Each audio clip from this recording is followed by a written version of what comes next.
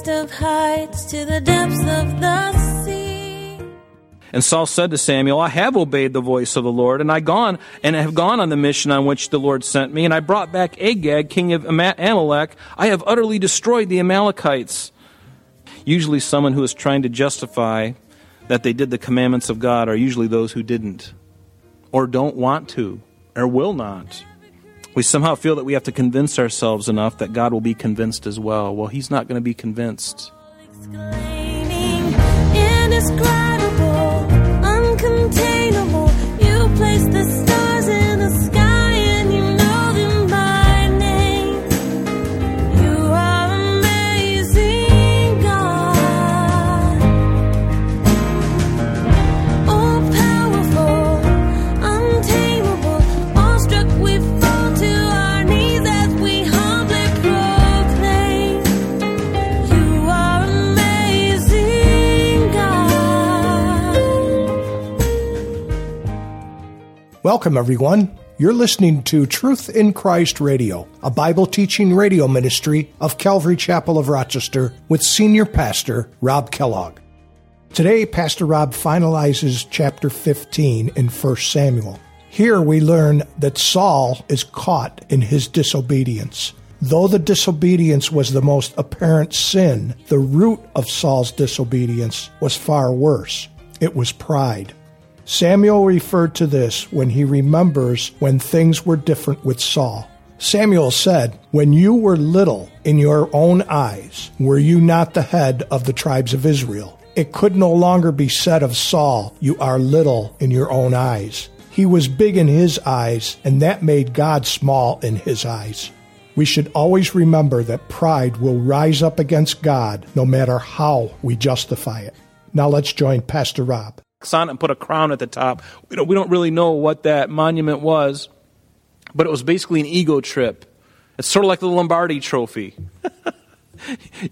or the Super Bowl ring or whatever it is. You hold it up and you kiss it and you pass it around all to your other class or mates, and they can kiss it too, and everybody gets COVID.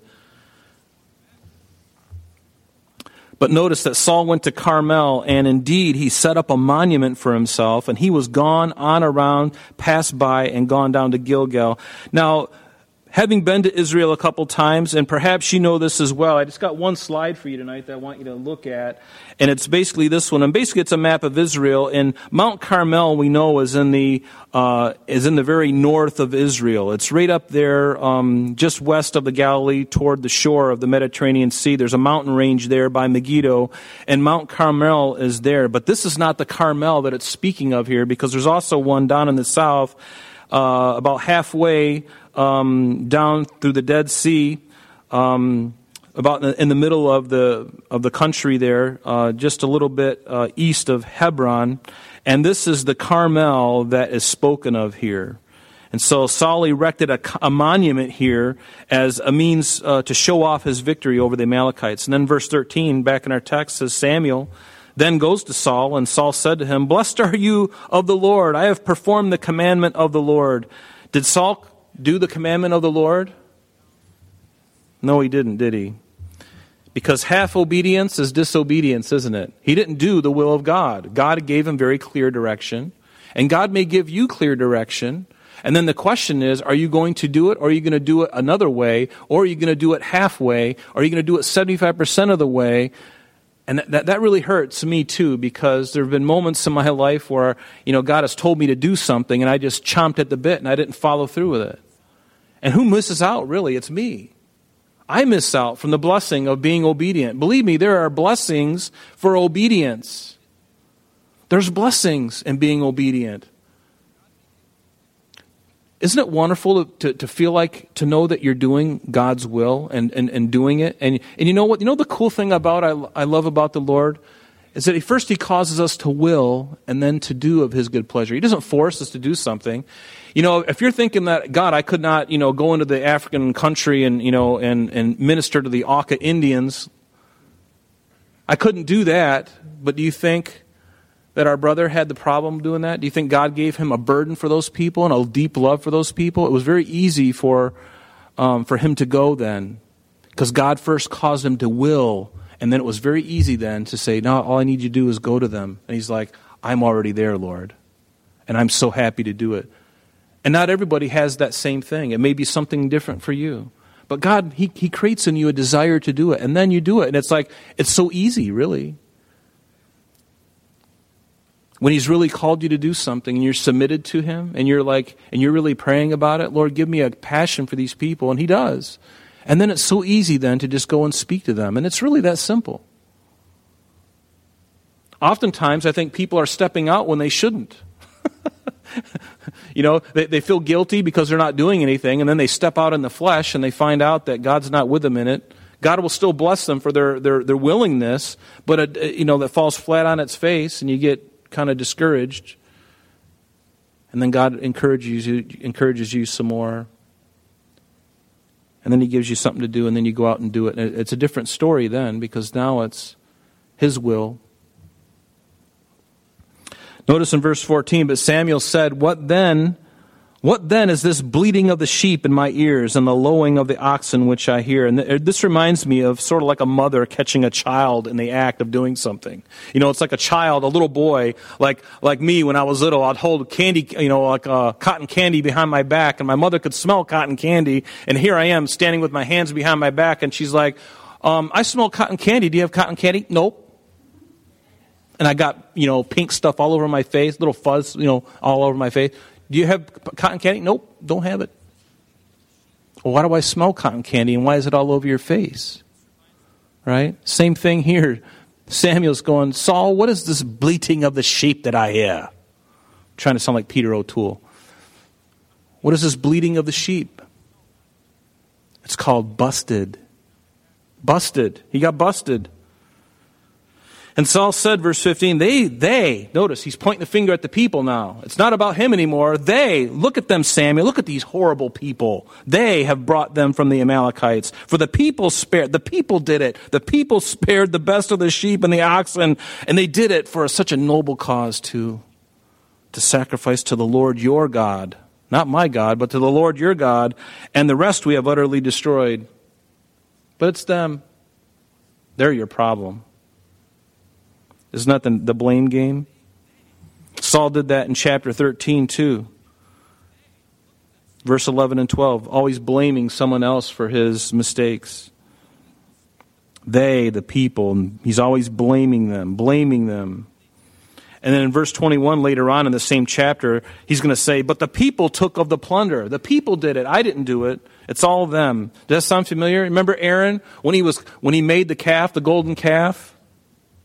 He blamed the people.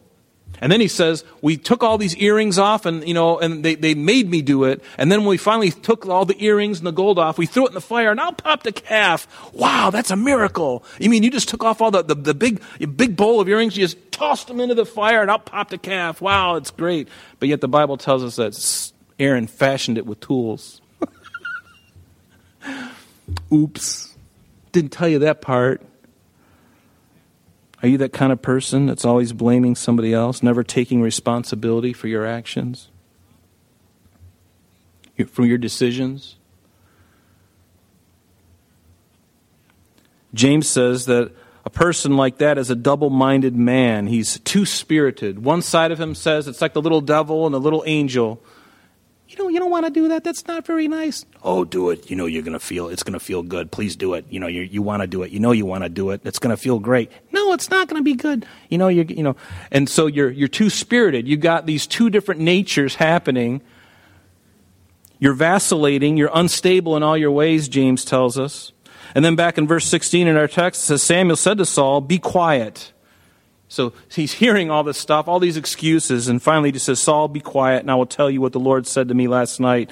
And Saul said to him, speak on. And so Samuel said, when you were little, and here's the rebuke, when you were little in your own eyes, were you not the head of the tribes of Israel? Doesn't the Bible say, humble yourself in the sight of the Lord, and he will lift you up?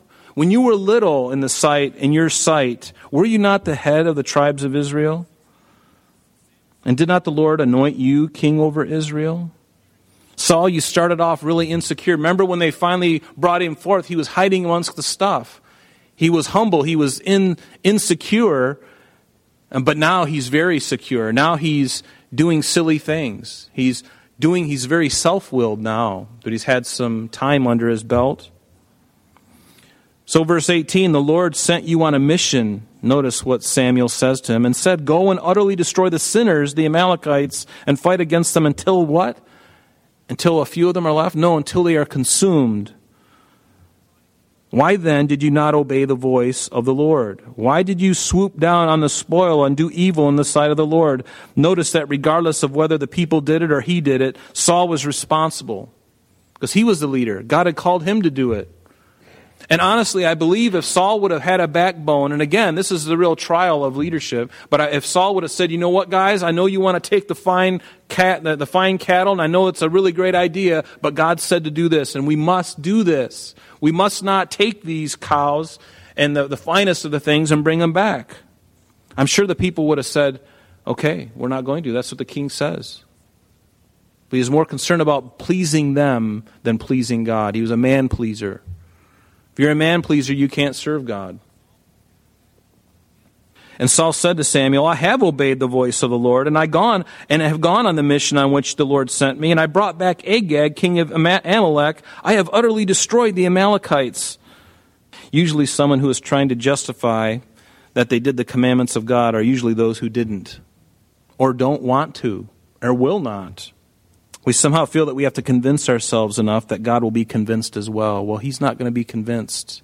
He's not going to be convinced. And the disobedient man, he's always looking for exploiting loopholes. He's always looking at the splitting of hairs concerning details.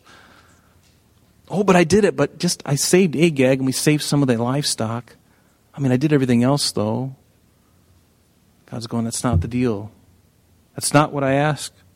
Notice verse 21, but the people took the plunder, the sheep, the oxen. Notice he's blaming them again. But the people did this. It's the people, but the people took the plunder, sheep and oxen, the best of the things which should have been utterly destroyed, to sacrifice to the Lord your God. He sounds so spiritual, doesn't he? We took the livestock to sacrifice because God only wants the best, right? And so this is all going to God, and God's going, really? Is that really why you did it? Or did you just want the nice steaks for yourselves? I think you wanted the steaks for yourselves. They weren't even thinking about God. Certainly Saul wasn't thinking about God. So Saul here is feigning to be spiritual in his disobedience, and that's even like adding insult to injury. And then saying that they're going to worship with it. Lying to cover up his covetousness and theirs. Verse 22, so Samuel said, has the Lord a great delight in burnt offerings and sacrifices, as in obeying the voice of the Lord? Behold, to obey is better than sacrifice, and to heed, remember, to heed than the fat of rams. Obedience is the key. Obedience is the key. In Psalm 51, David says, for you did not desire sacrifice, or else I would give it. For you do not delight in burnt offering. The sacrifices of God are what? A broken spirit, a broken and a contrite heart. These, O God, you will not despise. That's all God wanted was obedience. And we find it so much easier to do outward acts of devotion than being true and obedient from the heart. And see, God looks at the heart. That's what he sees.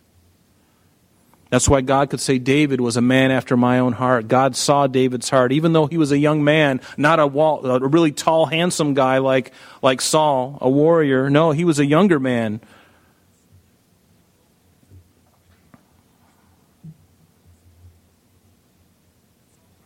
For rebellion is as the sin of witchcraft, and stubbornness is as iniquity and idolatry. Because you have rejected the word of the Lord, he has also rejected you, Saul, from being king. And boy, that must have stung.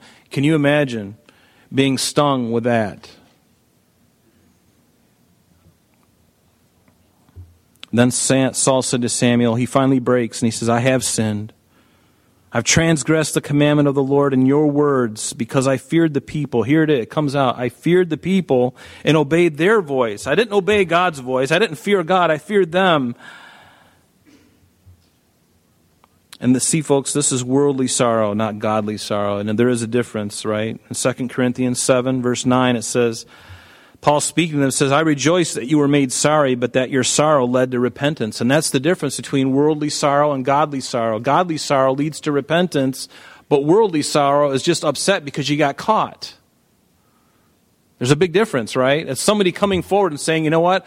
I've been doing this thing for a long time. I want to confess it. And I want to be out in the open with it. And then turning from it, that's real godly sorrow.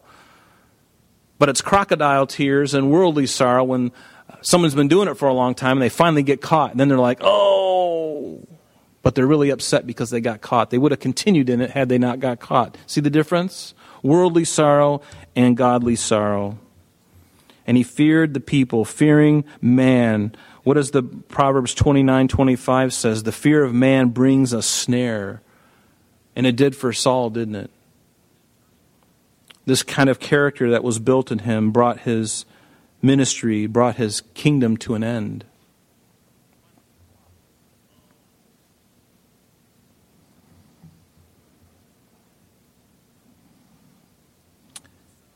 The Pharisees in Jesus' time, they were like Saul. They were men pleasers. Paul, encouraging the Ephesians, he says to bondservants, be obedient to those who are masters according to the flesh, with fear and trembling and in sincerity of the heart as to Christ. And then he says, not with eye service as men pleasers. Men pleasers. In Galatians, he would say to them in chapter 1, verse 10, he says, for now do I persuade men or God, or do I seek to please men? For if I still please men, I would not be a bondservant of Christ. And there's a difference. I don't want to be a man pleaser. Do you want to be a man pleaser? I don't think any of us here want to be a man pleaser. We want to be a God pleaser. Please the Lord. You know that phrase, God bless America? I like it. But I think we ought to turn it around and say, America, how about you bless God? Why don't you turn that around? America, bless God. You've been living like a whore. And you've been eating the fat things and acting like you own everything. And yet you don't even realize that God, you are accountable to. That's the state of America. We have been living like a prostitute. Not everybody, of course. There's exceptions. But our government, many people. Notice in verse 25, now therefore, please pardon. Now notice Saul crying out to Samuel, now therefore, please pardon my sin and return with me that I may worship the Lord. Isn't this misplaced devotion? Shouldn't he be asking that of God? But now Samuel's standing before him. And see, there's another problem. Saul was so enamored with the character of Samuel that he forgot about the one who made Samuel. Notice he doesn't say, God, please forgive me for what I've done. No, he goes, therefore, please pardon my sin. He's speaking to Samuel. Samuel can't pardon him from sin. Only God can do that. But Samuel said to Saul, I will not return with you, for you have rejected the word of the Lord, and the Lord has rejected you from being king over Israel. What a bitter pill for him, right? And as Samuel turned around to go away, Saul seized the edge of his robe and he tore it. And so Samuel said to him, the Lord has torn the kingdom of Israel from you today and has given it to a neighbor of yours who is better than you. He's better than you. That was going to be David. And David was better than Saul. David had a heart after God. I long to have a heart like that. That's what I want. I want a heart that loves God more than anything else. He's doing it. I sense it. And do you feel that too? Do you have that confidence in your heart that you're going in that direction rather than the opposite? If not, it's not too late to turn yourself around, right? And also the strength of Israel. And he's speaking about God. This is a phrase about him. The strength of Israel, that's God. He will not lie nor relent, for he is not a man that he should relent. And I love that. God will not relent, and he will not lie. And then he said, I have sinned. Saul finally says it again. Yet honor me now, please, before the elders of my people and before Israel. So now Saul is like, just go back and worship with me. Just go back and worship with me around the people. I want them to see you still like everything, like we're buddy still, right? We're still buddies. We're still good. Are we good? Everything good between us?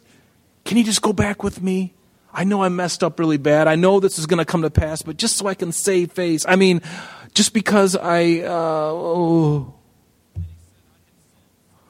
wants to save face with the people. Because certainly if Samuel turns around and leaves, the questions are going to come up. What happened? What did he say? So Samuel turned back after Saul. Notice, in grace, Samuel turns back after Saul, and Saul worshiped the Lord with Saul. Samuel did. First time he said no, and then finally after he tears his robe, he's like, all right, I'll go back with you. And then Samuel said, bring Agag. Notice Samuel says that. There's some unfinished business here.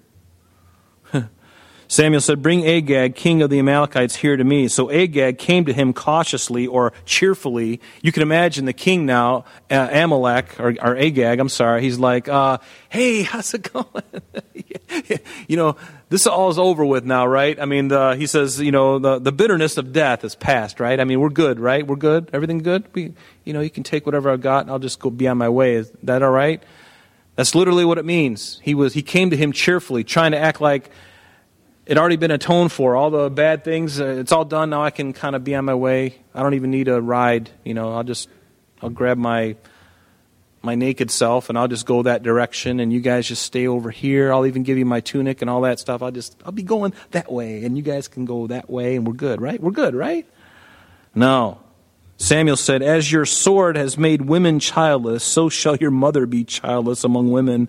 And Samuel hacked Agag in pieces before the Lord in Gilgal. You know, it just reminds me of that phrase, that command, or an eye for an eye and a tooth for a tooth.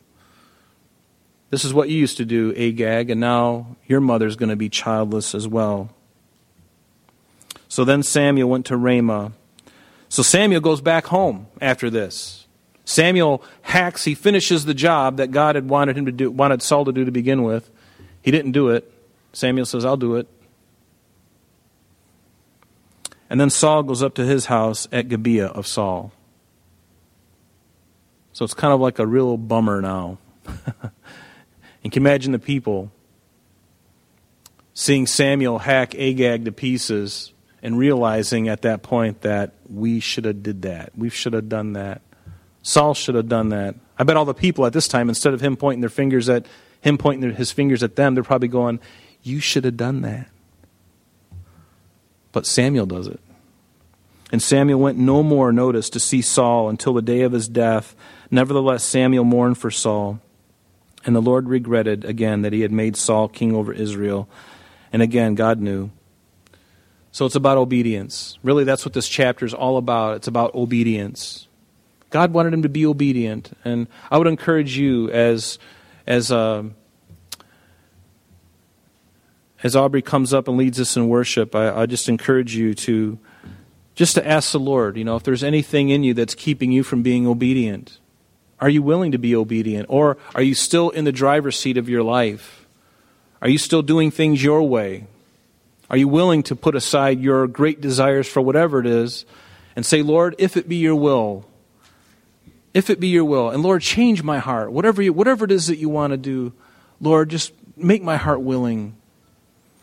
And I think that's a good place to stop and for us to think about that. I'm sorry, that's all the time we have for today, but please join us next time as Pastor Rob continues our study in the book of 1 Samuel. Calvary Chapel of Rochester is located at 2503 Browncroft Boulevard, Rochester, New York, 14625. You can reach us at our church office between 9 a.m. and 4 p.m., Monday through Friday, at area code 585-586-3140. If you would like to have an audio CD of today's message mailed to you in its unedited form, simply mention today's date when contacting our church office. You can also contact us via the web by logging on to www.calvaryrochester.com. There you will be able to access a number of useful things, such as information concerning our beliefs, our ministries, contact information, our location, service times, and much more. You can also download or listen to the radio and sanctuary messages free of charge from the teachings link at the top of the page. To listen to Calvary Chapel of Rochester sanctuary messages or Truth in Christ Radio on your mobile device, just subscribe to both through Google Podcast or Apple Podcast. You're also invited to join us on Sunday and Thursdays through live streaming of our services and Bible studies. Just click on the online services link on the website. We're so glad that you could join us today. And if there is any way that we can bless you with your walk with Jesus Christ, please don't hesitate to call our church office. Remember, Jesus said, "I am the way, the truth, and the life. And for this cause I have come into the world, that I should bear witness unto the truth. Everyone who is of the truth hears my voice." May God bless you in abundance today as you walk with Him. And until next time, this has been Truth in Christ.